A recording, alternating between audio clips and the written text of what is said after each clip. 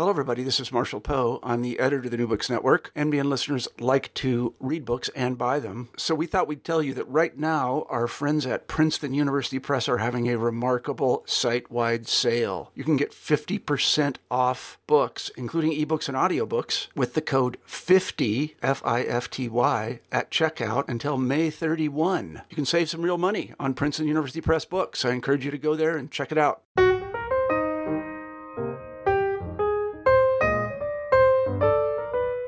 Hello, everyone, and welcome back to New Books and Biography, a podcast channel on the New Books Network. I'm Mark Clovis, your host for the channel. Today I'm talking with Andrew R. Murphy about his biography about the 17th century English Quaker and founder of the American colony of Pennsylvania, entitled William Penn, A Life. Andrew, welcome to the show. Hi, Mark. Thanks for having me. Well, thanks for agreeing to join us today. I was wondering if you could start us off by telling us something about yourself. Well, I'd be happy to. Probably most relevant or germane to our conversation today is that I was born and raised outside of Philadelphia. Very familiar with the iconic image of William Penn, everything from the statue on top of Philadelphia City Hall to the image all over the place. And Penn was someone who I had sort of a general familiarity with as someone who grew up in Pennsylvania. I went off and did my undergraduate work at the University of North Carolina and then went to graduate school at the University of Wisconsin in Madison, studying political science. And I was particularly interested in the history of political ideas, more specifically the history of the idea of religious freedom and where it came from and how it emerged both in Europe and then in America. So William Penn played a bit part in my doctoral dissertation, which was my first book called Conscience and Community. And from there, I had teaching positions at Villanova, at the University of Chicago, at Valparaiso University in Indiana, and then since 2008 at Rutgers. I continued to be interested in these sort of connections between religion and politics and the history of both of those things in America. I wrote a book called Prodigal Nation, which was about the rhetoric of moral decline and divine punishment. But I kept having this kind of interest in the back of my mind about Penn.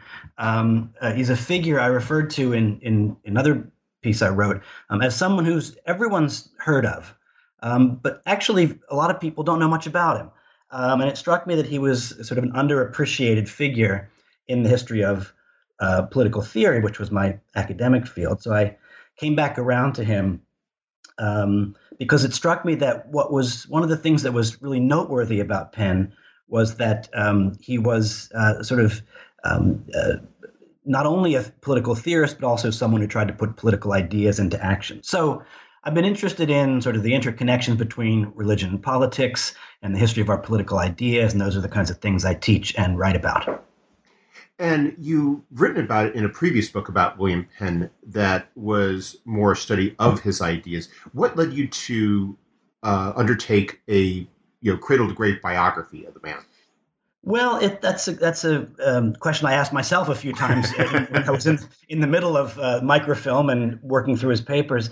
As I said a few minutes ago, Penn is someone whose name is ubiquitous, and yet what I quickly came to realize that in the history of political theory and in the history of the development of religious freedom, the big name that most scholars go to is John Locke, who was a famous Enlightenment thinker, wrote the Letter Concerning Toleration in 1690, and Locke was very influential on the American founders, and he gets a lot of press in the history of religious freedom. But it struck me that Penn was someone, not only did he have a very famous name, but also he was someone who not only theorized about religious freedom and offered arguments and reasons about why it was a policy that ought to be pursued, but he also had the opportunity to attempt to actually create a society where that value would be embodied in the institutions. So it was a life that was not simply a life of political theory. It was a life that was deeply enmeshed in political practice, both in England and America. And it struck me that 2018, just the year that's just wrapped up, was the 300th anniversary of Penn's death. And so as I was working through these various projects earlier in the 2010s, 2010s, it struck me that this gave me a kind of time frame to work within. And I would say also, a lot of the existing biographies struck me as less than satisfactory. A number of them were written in ways that sort of highlighted Penn's Quakerism, which was, of course, an important part of his identity, but it was one part among many. His role as a founder of an American colony was one part of his identity, but it was one part among many. And so I really thought that the time was right for sort of a re-investigation of this life that always struck me as enormously complicated, filled with unbelievable achievements, but also deep, deep disappointments. And so I found myself again and again sort of coming back to this idea. And now here we sit. That point you made about the biographies, I think is a very interesting one, because when I was doing some background in preparation for our conversation, I was looking at some of the previous biographies that had been written about him. And it was fascinating to see how, say, 70 years ago or so, you have all these small biographies about him, the ones that are geared towards, say, middle school students, the typical biography, young boy makes good, here's our, capital F founding, capital F father, right, and so forth. And how then, you still have biographies written about him up to the present day, but there doesn't seem to be as much about him as there was, say, 2-3 generations ago, when he seemed to be much more of a touchstone of our nation's past. Do you think that we've maybe bypassed him in some ways in terms of how we like to reference him to our own past, or did those books just simply do such a good job at the time that we didn't need anything for a while and now we do? I mean, it's just that vacuum just is so interesting. It is interesting. I think one of the things that happened was that a major publishing project put on first by the Historical Society of Pennsylvania, which and a sort of scholarly team in the mid-1970s. Penn's papers were kind of gathered and cataloged and published on 14 reels of microfilm. That was sort of in the mid-1970s.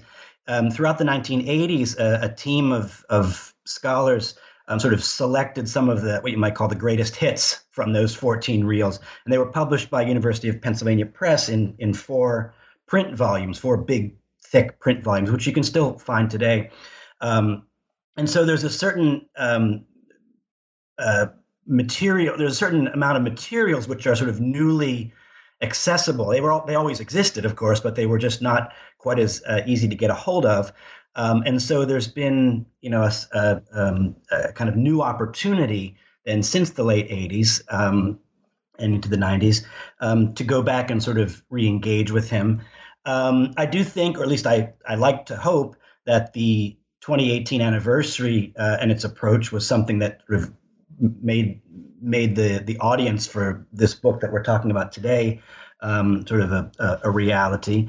But one of the things that's really interesting about Penn, and I have sort of an unscientific quiz that I often ask friends and colleagues. I say to them, Penn became the proprietor of Pennsylvania when he was 37 years old, and he lived till he was 74. So he had 37 years, more or less, in charge of this colony.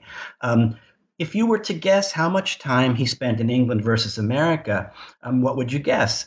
And the answers are just really surprising because the right answer is 4 years out of 37. But a lot of people said to me, well, I thought he was born here, or I thought he spent all of his time here. And so to get back to something I said earlier, his name is ubiquitous. His sort of his figure, his image is ubiquitous. And yet he was someone who during his own lifetime was absent. And his relationship with his colonists was, very stormy. And so despite the fact that he is, on the one hand, this very familiar figure, he's also quite mysterious and remains unknown. And that to me is surprising after having read your book, because you describe, you think, in some ways we tend to sort of treat these, figures of the past as being kind of these dull lives and so forth, especially when you're talking about sometimes people who have, contributed so many ideas. We assume that it was kind of a rather stale life of the mind. And yet, as you recount in your biography, he lived this very dramatic life. He's imprisoned repeatedly, sometimes for debt, as you open with the book, but also he's imprisoned because of his beliefs and his practices. And he had these very dramatic set pieces in a couple of instances, which shows that it's a life that is very much full of activity and I would argue still considerable relevance. It is. It's a remarkable, and that may be another answer to your earlier question, which I didn't quite. As I studied his thought and the book Liberty, Conscience, and Toleration, which I wrote a couple of years ago, was a study of his political thought, published contributions to the political theory of his time. But as I studied that life, it sort of dawned on me that this is not someone who's just an interesting thinker. This is someone who is all over the place in sort of the history of his nation, in the history of Quakerism, which is sort of growing and having sort of growing pains at that time, in the history of transatlantic English and American relations, in colonialism and the English Empire. He's got connections to Ireland, and as I said a minute ago, there are sort of soaring accomplishments and there are crushing disappointments. He is both a sort of a high-minded utopian visionary. He's also someone who is quick to take offense, and he holds grudges, and he's bad with his money. And so I had not ever written a biography before. I know some of your guests you have on are sort of biographers by trade. It wasn't something I ever particularly planned on doing, but I thought this is a fantastic story. And to be able to sort of tell that story and hopefully reach a slightly broader audience than some of the more academic work I've done was really exciting to me. One of the things that made it so fascinating for me was the journey that he undertakes in his early years. And I was wondering if you could start off our examination of his life by explaining William Penn's background, his origins, and his early years, because it was really that in contrast to that later life that he has as a Quaker and a proprietor that really, I think, for me, started highlighting just how dramatic that life was. Yes, it's a fantastic and a fascinating story. His father, later Admiral and later Sir William Penn, was a naval commander, very successful one. Fought on the parliamentary side in the English Civil War, which was during the 1640s, right when Penn was born. His mother was Dutch, who came to England via Ireland, widowed. Her first husband died in religious violence. And so both of these very interesting people sort of form the backdrop for young William Penn. It's worth pointing out that we know very, very little about the details of the early years of his life. If you were to go and look at those 14 reels of microfilm I mentioned, the first document is William Penn's baptismal certificate, October 1644. Second document is his entry certificate into Oxford University. So there's this gigantic sort of void in the primary source data. Now you go back and sort of backfill some of that, and you do learn that there's a bit more going on. Of course, his mother relocates him out of London as a young boy, likely concerned for his health. It was a notoriously dirty and disease-ridden city. So they move out to a little town called Chigwell, which is about 10 miles outside London. You can get there on the London Underground still today, and you can still see the school that he attended. It's been in continuous operation since 1629. It's there that he has his first kind of religious vision, has a sense of himself as somehow in touch with God.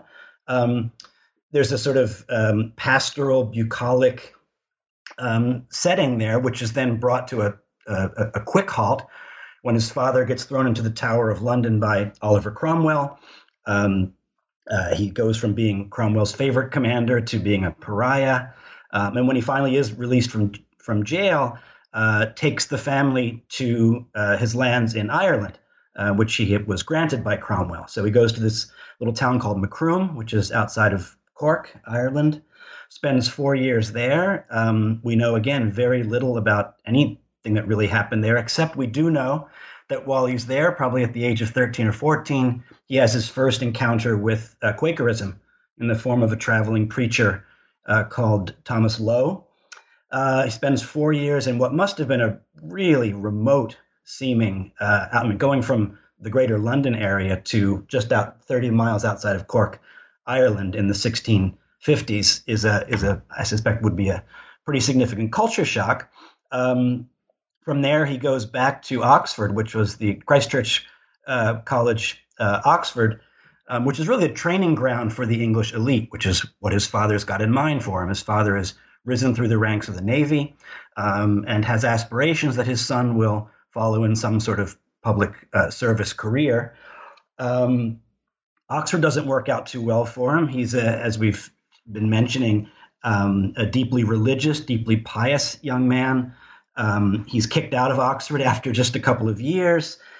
His father sends him to Europe. There's a chapter in the book called Young Man on the Move, which really is about the first half of the 1660s, where he's in France, spends a little bit of time at the Protestant Academy after being kicked out of college, comes back, decides he wants to study law, but then the Great Plague hits London, so they close down the law school.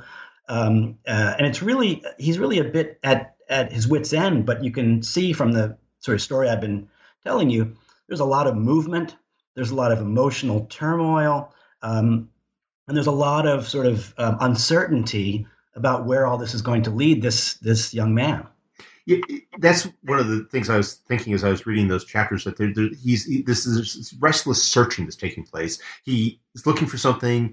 He doesn't quite seem to know what it is, but and the breadth of his journey is what makes it so impressive, because you're talking about a person who, in the context of the mid-17th century, is traveling to Ireland, traveling to Germany, traveling to France.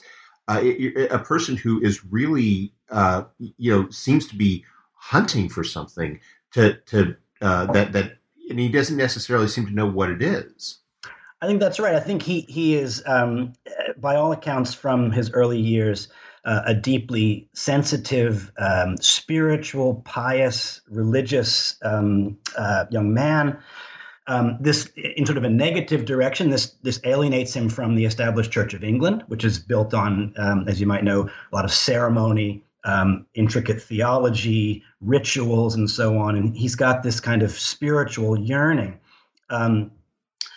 But he hasn't really found, at the point that we're at in our conversation, hasn't really found it. And what really cinches it for him, his father sends him to Ireland to negotiate. I mean, they were English. This is a part of the story that, as an American of Irish heritage, is something painful. The story of England and Ireland, but they are basically part of the colonizing elite. They are living on land that had been expropriated from the native Irish, to which they are then entitled rent payments. So Sir William, who is back now working with the restored monarchy in the Navy, is preparing for the war with the Dutch. So he's too occupied. He can't attend to the Irish affairs himself. So he sends his son in 1666, so he'd be in his early 20s, to go to Ireland to negotiate with the new with the tenants, to sort of settle the land claims, which are always a bit ambiguous and up in the air. And it's on that trip that he encounters Thomas Lowe again, the same Quaker. It's a great story. The same Quaker preacher whom he heard a decade earlier in Macroom. He encounters him again, and it's at this point when he feels that all of this spiritual striving, searching, questioning, sort of ambivalence and alienation. When Lowe begins to speak, he says, "I was deeply touched," and he began to weep. And it's at that point that he begins this, what will be a lifelong association with the Quakers. It's a society of friends. I was wondering if you could provide a bit of context here and explain who the Quakers were in the context of the 17th century and why Penn's association with them is so notable. Sure. Well, and when his father discovers that he's taken up with the Quakers, he's deeply disappointed, mortified, horrified, angry, summons him home. But Quakers begin in the 40s, during this time period I was mentioning earlier, the Civil Wars, with the breakdown of the central government and sort of the upheavals that come along with such kinds of events, a number of religious groups arise that are sort of disaffected from the established church. And the Quakers begin under the direction of an individual named George Fox, who recounts in his diary that all the different ways in which he was alienated from the religious options that were out there, and that finally he gathers around him, groups of believers, and rather than engage in sort of intricate liturgical forms with clergy and hierarchies of various kinds, they come to the position that there is something of God in each one of us, and that the appropriate way to worship is to sit in silence and to wait until the Spirit moves one to offer some sort of testimony or speaking sort of a word from one's soul. And so this is deeply offensive to people who think that clergy have a sort of particularly privileged insight into theological things, that you need some sort of formal education, like a university degree, to be a priest, that there are some sort of religious doctrines. The Church of England at this time has 39 articles of its sort of theological foundation. So it's an attempt to strip away all of that. And it's worth pointing out too that religion and politics in this time are deeply connected. So when Penn becomes a Quaker, when Penn in this Cork meeting house in 1667 sometime becomes a Quaker, he not only makes what we would say as a religious conversion, but he's making a major social and political statement at the same time. He's removing himself from the kind of career path that his father had foreseen for him, primarily because one of the key sort of principles of Quakerism at this time was that all human beings are equal, and that therefore all the kinds of elaborate systems of showing deference to your quote unquote social superiors, like taking your hat off in the presence of judges, for example, or the king, or speaking to them in some sort of elaborate way. All of these things need to be stripped aside. And so Quakers refuse to, as I said, doff their hats to their superiors. They refuse to swear oaths, which is sort of the requirement if you want to hold public office or attend a university. So it's a radical group, despised not only by, say, the Anglicans and other official religion adherents, but also by lots of other religious dissenters too, who see them as dangerous radicals. And so this is one of the key parts of the book is the rift that opens up between Penn and his father, and it's real, and it continues for a number of years, though they do eventually have a reconciliation. There's also this fascinating tension that's at play as you describe it, because what you describe about Quakers, is something that you detail how Penn embraces it and seeks to live it, and yet at the same time, a lot of what you describe as in terms of who he is as a Quaker and his achievements are because he's not like someone you might think of today who, say, renounces the family fortune and divests himself from it and wears sackcloth and goes off and lives in a monastery. Right. He remains very much of that 17th century English world, and that is so important to so many of his achievements in his prominence. Right, exactly, and it was not uncontroversial. He was a controversial figure within the Quaker movement because he came from a very distinctive class background. He was in some ways an ideal convert for them. He quickly became one of their most famous spokespersons, writing defenses of them. He was able to publish. He had money. He could get things published. He was, by all accounts, sort of an articulate, charismatic preacher.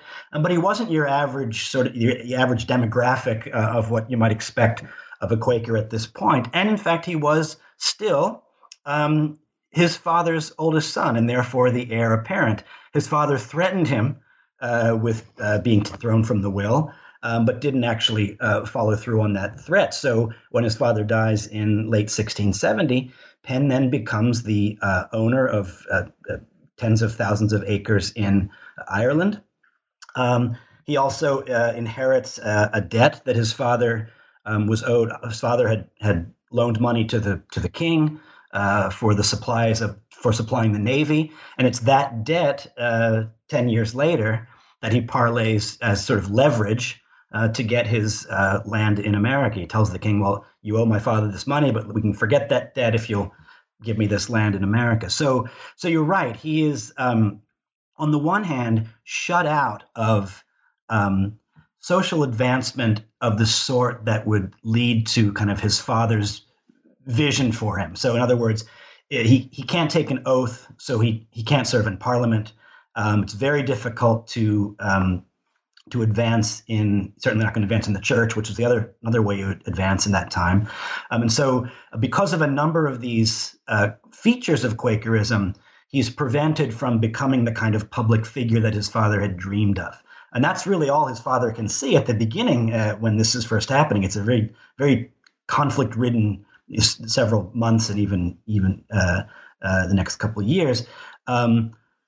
But that said, he then rises within this burgeoning movement, Quakerism, which is undergoing a kind of movement toward respectability and organization and so on. And he plays a key role in this, and then again becomes, in some ways, the kind of public figure that his father might have dreamed of, though his father didn't live to see it. One of the interesting things about that is the fact that, as I was reading your book, was seeing how he never shirked controversy. And I was wondering if you could perhaps talk a bit about some of those early writings and the events that occasioned him. I was thinking particularly about that trial that he undergoes in London. Oh, sure. Which to me is one of my favorite parts of your book, where you have this confrontation with the judge, and it really is, I think, the starkest delineation of that conflict between Quaker values and the sort of the traditional Anglican English social order, and how it plays out in the context of a jury, and how you're really seeing the effect of it all, unfolding. Yeah, the trial is spectacular, and the title of the chapter in the book is Celebrity, because this is really the point at which he becomes the kind of celebrity that he then remains for much of the rest of his life. He's arrested there's a law called the Conventicles Act, which shuts down all of the unauthorized religious meeting houses. And because the Quaker meeting house is shut down, they end up meeting in the street outside of it. And so he and William Meade, who's another Quaker there with him, are arrested in August of 1670 for disturbing the peace and creating a riot. And so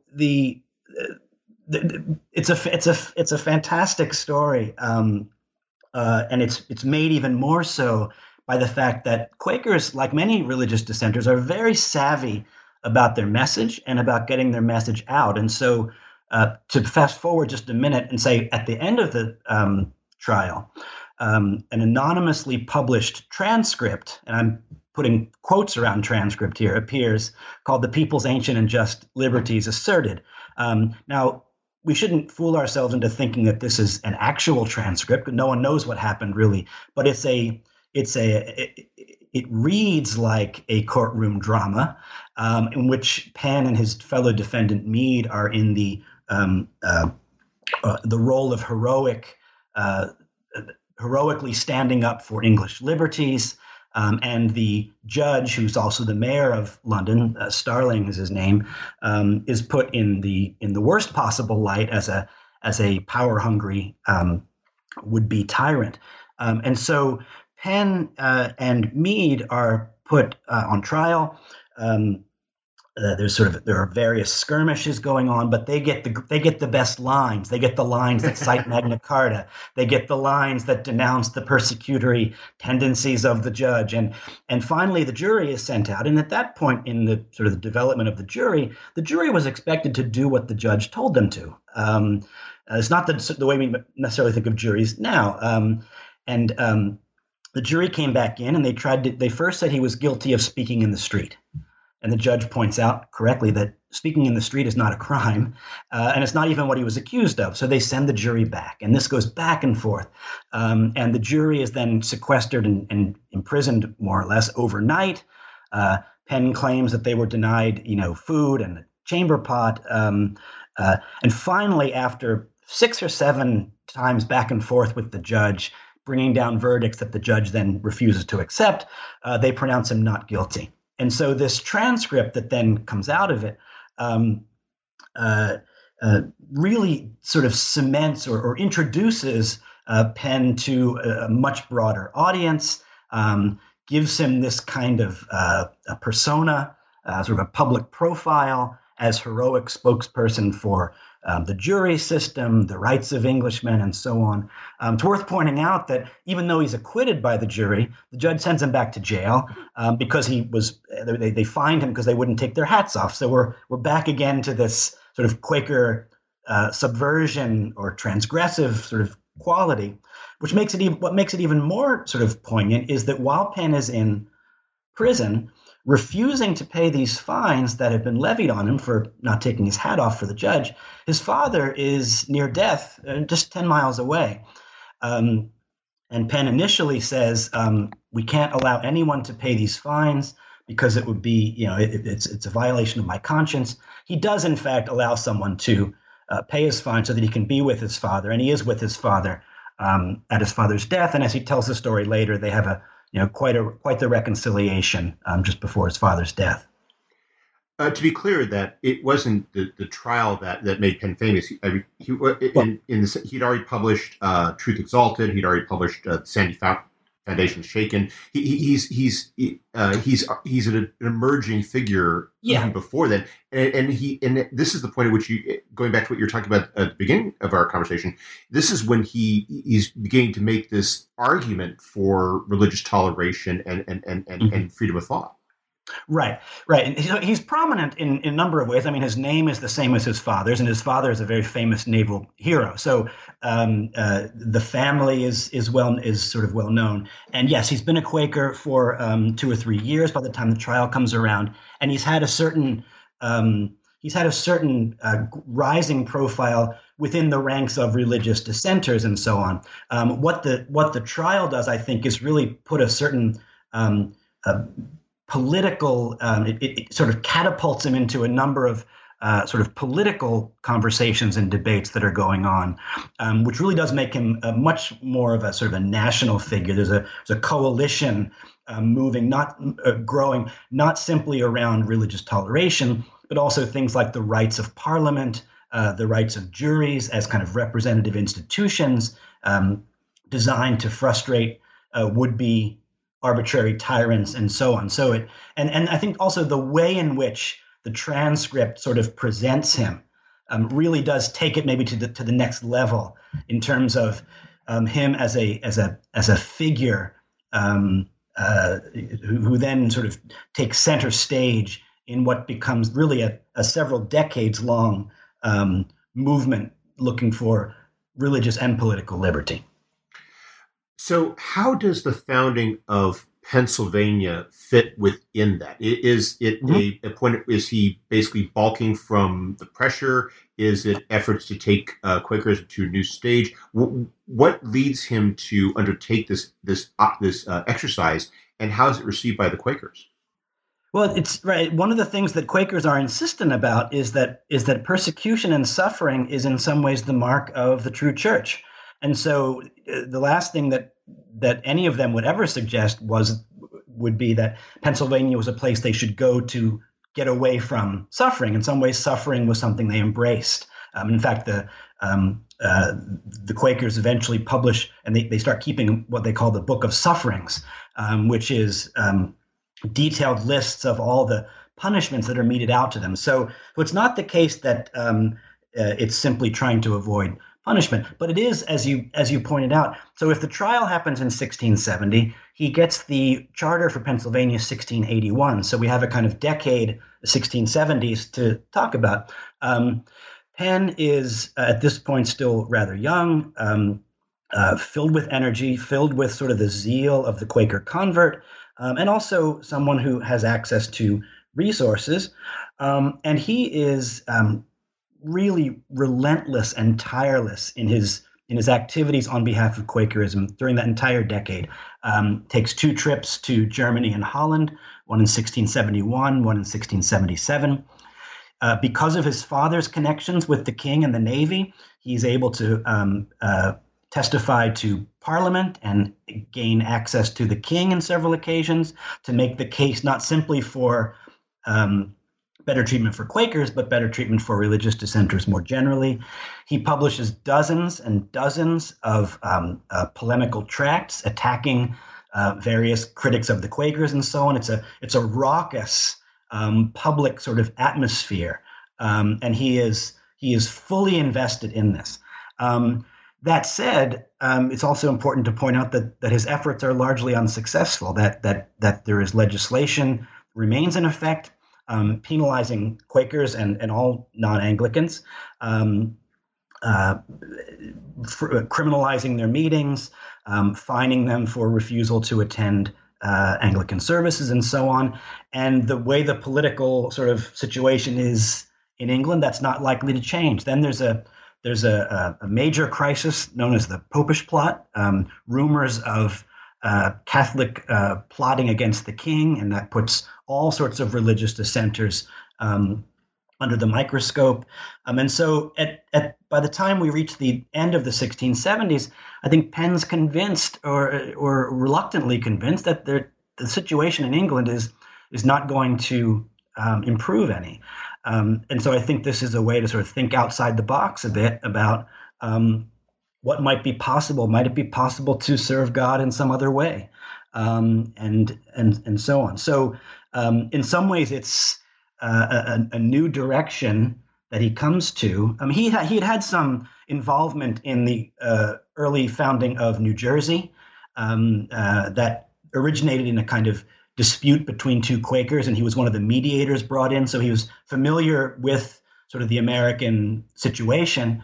But that wasn't really a sort of a deeply personal founding for him or event for him. So the Pennsylvania founding charter comes about really after a decade in which he was both very prominent as a public figure, but also, I think, very frustrated at sort of the inability to convince Parliament or the king to take a new course in terms of dealing with religious dissenters. One of the things you do in your description of the establishment of Pennsylvania is you highlight the very interesting contrast between, on the one hand, you have Penn, as you were pointing out at the beginning of the podcast, who having an opportunity to take a lot of his theories and put them into practice, and how this is offset by the reality, which I really thought was fascinating, about when he gets there and he's engaged in the day-to-day operations of the colony, and you have the theory, you have the ideal, and then you have the reality of even when you're breaking in all these Quakers who share a lot of his religious beliefs, about how on a different level they're ultimately people. Right, exactly.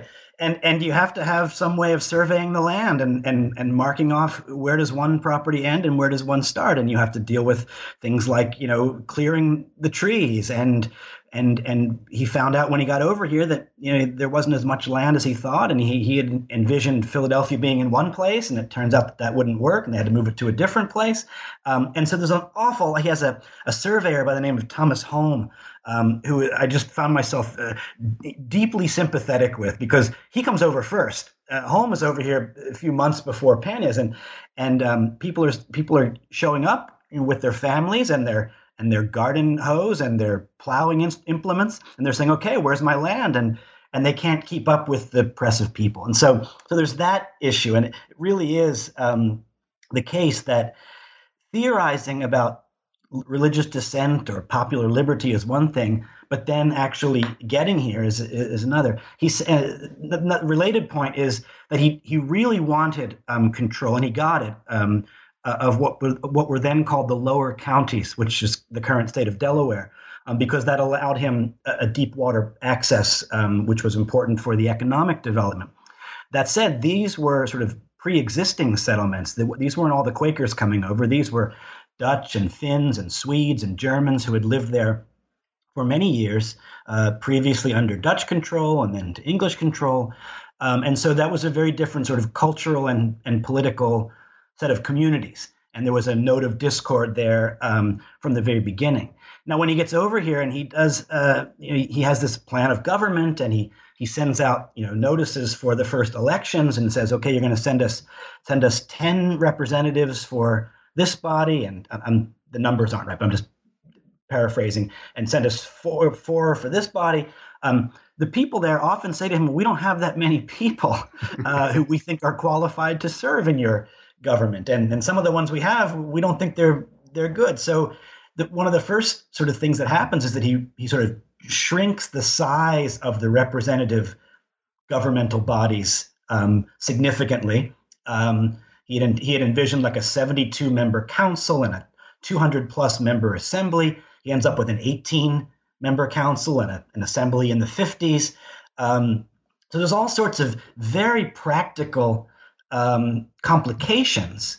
And I will say this, while he's there, those first 2 years, 1682 to 4, while he's there on the ground, he's pretty good at sort of managing the conflict. If someone, he'll offer a disgruntled settler who didn't get exactly what he wanted, well, I can give you some land over here if you'll let me put someone else on this land. There's a lot of that kind of horse trading going on. It's clearly, I suspect, not what he envisioned when he was first thinking about this, but it seems that while he's there, things are pretty well under control. It's when he leaves to go back to England, and maybe we'll talk about that in a minute. That's when the alienation really does seem to set in between him and the settlers. That actually gets to something that I thought came out really well in his later chapters, which was how thin he had spread himself geographically. Because in effect, he needs to be in Pennsylvania, he needs to be in London, he needs to be in Ireland. He has all these interests all over the place, and as you described, he's part of the English elite. He's inherited all his property. And yet you're describing how oftentimes he is, he's desperate for cash. He makes these very magnanimous gestures at the beginning of the colony's establishment. But pretty soon he's having to, basically come, collecting his money because he for all of his property, for all of his prominence, he really is, overcommitted in so many ways. Absolutely. He after he leaves Ireland in 1670, just before the trial, which happens just on his return in 1670, he doesn't return there for 28 years. And frankly, if you're an English landowner in Ireland and you don't have someone on the ground collecting your rents for you, you're simply not going to get paid. And so there's and then once he leaves Pennsylvania, he's in a legal dispute with Lord Baltimore, his southern neighbor, over the boundary between their two colonies, and they have to go back to London to argue it in front of the Board of Trade. And he envisions this as a relatively brief detour, and he said, "I'll be right back," in so many words. And he ends up being gone 15 years. And so you simply can't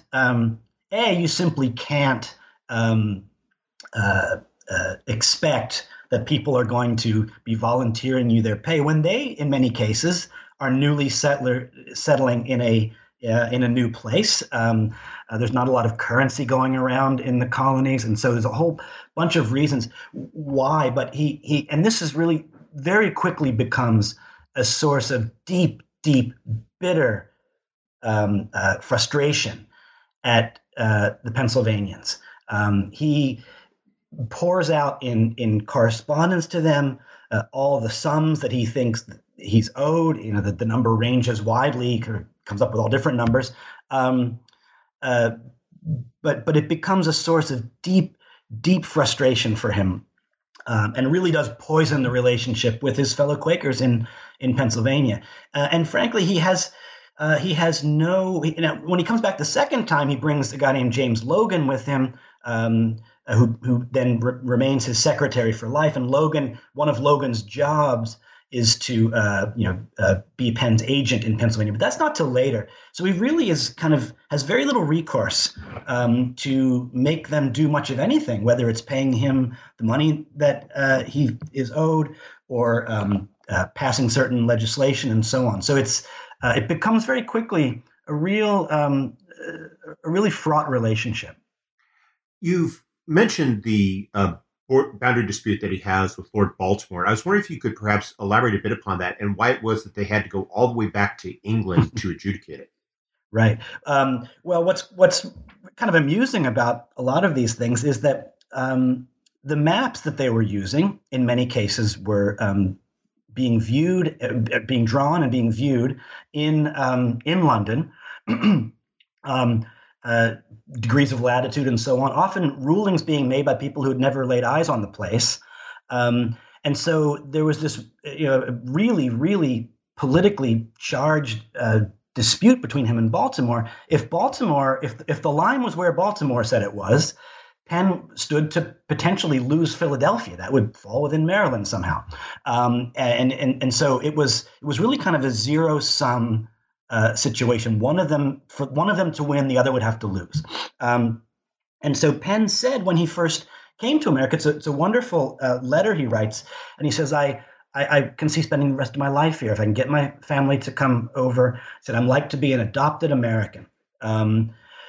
And yet 2 years later, the Board of Trade and the Crown were the ones who really decided these kinds of questions. So once Baltimore went first and said, I'm going to go back and argue my case in person, Penn then made a very difficult, but I think probably unavoidable decision that he had to be there too.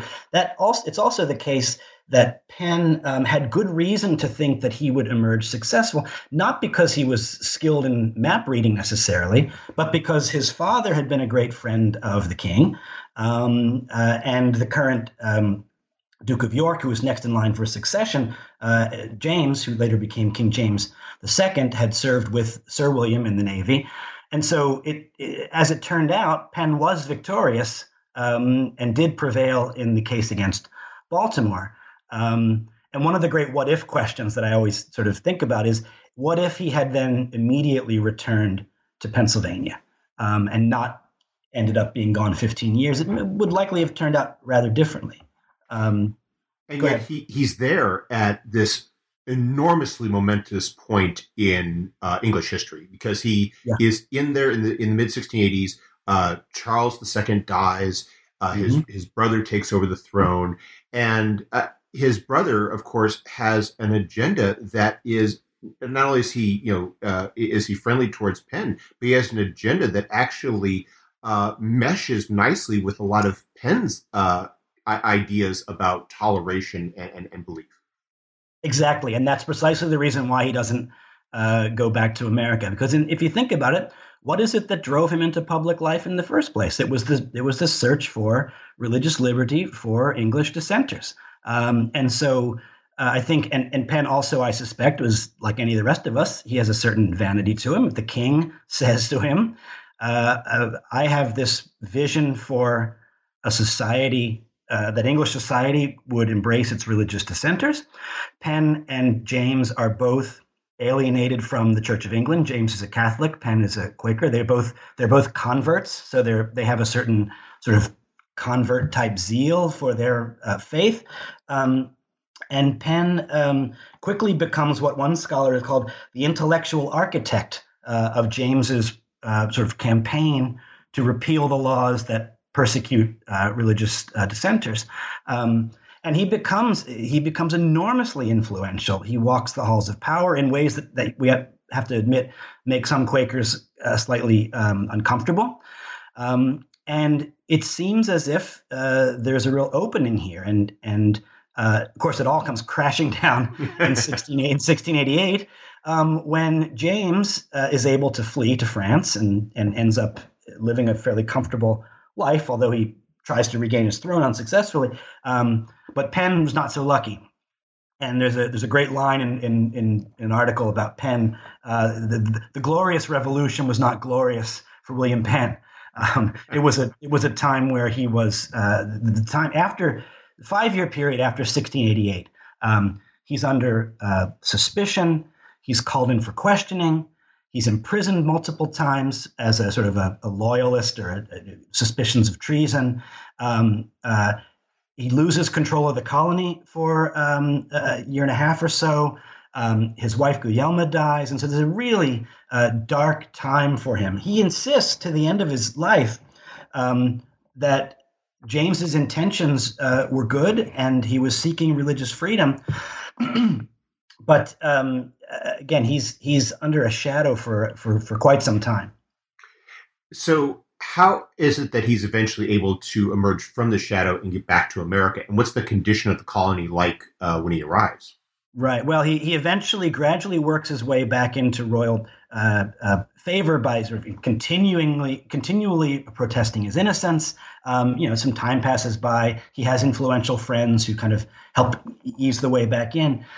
He gets remarried. He doesn't get back to Pennsylvania.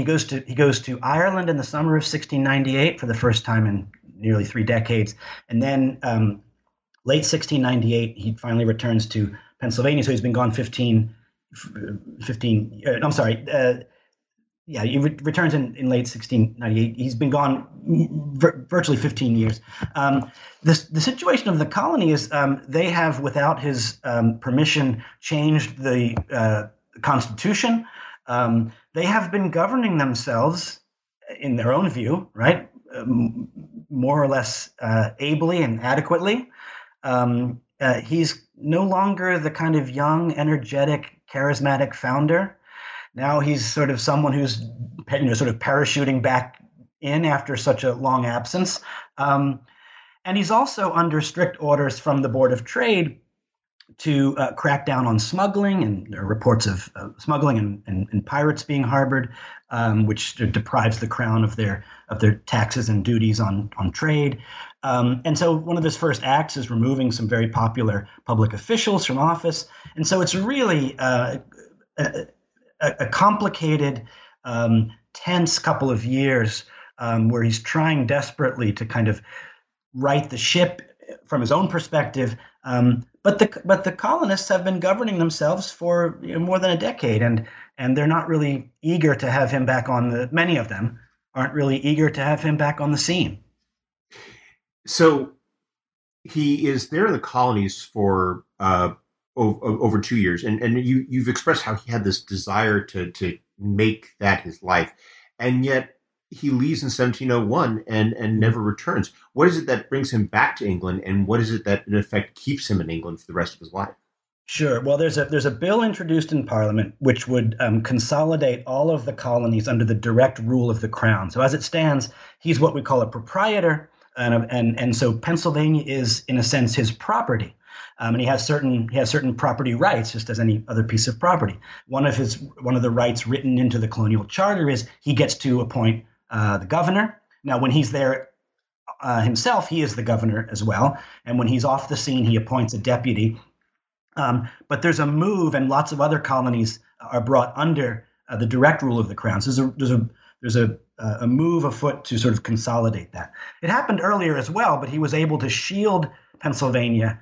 The Massachusetts charter is called in the 1680s. But he's able to shield his colony, and he thinks that if he could get back there in himself and do his own sort of personal politicking and lobbying and networking, he can stop that. As he looks at it, he has invested an enormous amount of money over the last 20 years in this place, and simply taking it away from him would be sort of a violation of his property. So that's the sort of the short-term reason. The colonists understand that he is desperate to get back there, and they sort of extort from him in some ways a new governing document.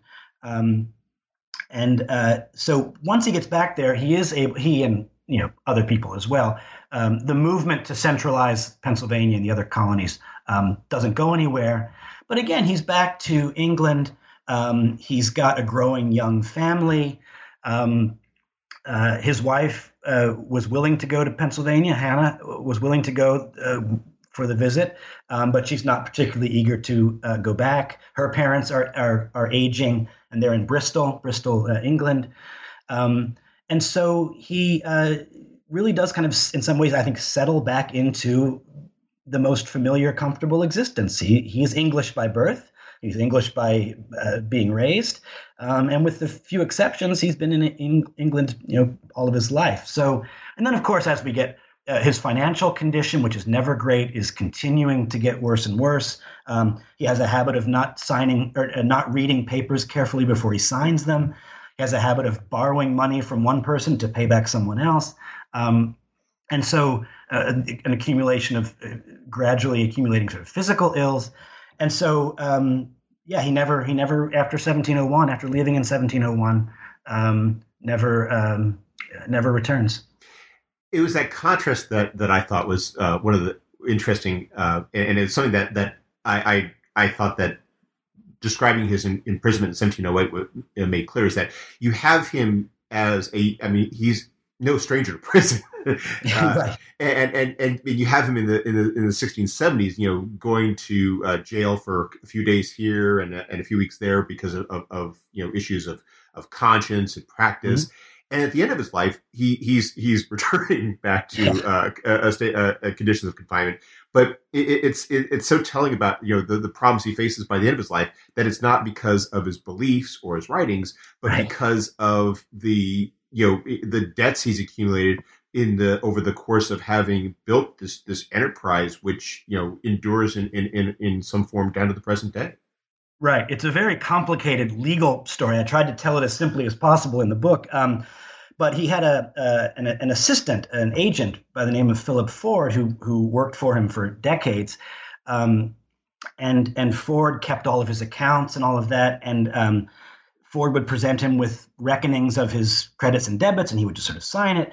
And then Ford died in 1702, I want to say. And Ford's widow sort of presented Penn with these papers that he had apparently signed over Pennsylvania as collateral on money he had borrowed from Ford. Now, no one else knew this. So he tries desperately to keep this private, and he tries to make partial payments and gets away with this for a few years. But then finally, the widow, Bridget Ford, and her son, take Penn to court, and they claim, he claims that he's been swindled by them, and Ford was a fellow. They were all fellow Quakers, so this was sort of doubly difficult. And eventually, he goes into the Fleet Prison for 8 months. It's a humiliation, certainly. It was not so much hard time. I mean, he was able to stay in a room, fairly comfortable, but it's deeply humiliating. And he is absolutely vindictively bitter towards the Ford family, considers himself to have been cheated, and eventually is only able to get out by borrowing the money to pay back the Ford. So it all sort of starts back over again. Well, we've taken up a lot of your time, but before we go, could you tell us what you're working on now? Sure. Well, I've got a couple more Penn things just sort of in the works. Just the other day, published a book of essays called "The Worlds of William Penn" with Rutgers Press, which is an edited collection of new sort of scholarship on Penn from a range of different disciplines: art history and literature and political theory and history and so on. And I've got one last project that I'm currently working on, which is a sort of a scholarly edition of Penn's political writings, where it would involve tracking down all of his scriptural references and so on. It's a bit tedious, but it's really quite fascinating to see all the ways in which he drew on this lifetime of experience. But I have to say, too, that having done 2 books on Penn in the last 3 years and having a couple more still in the sort of final stages, I think I'm about to take a break from big new projects. And I got a few courses to teach, and I'm in the process of moving to a position in the political science department at Virginia Commonwealth University in Richmond from Rutgers. So I'll be having some new colleagues and some new teaching responsibilities, and I'll take a little breather and see what comes up next. It sounds like quite an adventure there. Well, Andrew Murphy, thank you for taking some time out of your schedule to speak with us. I hope you have a wonderful day. Thanks. Yeah, you too.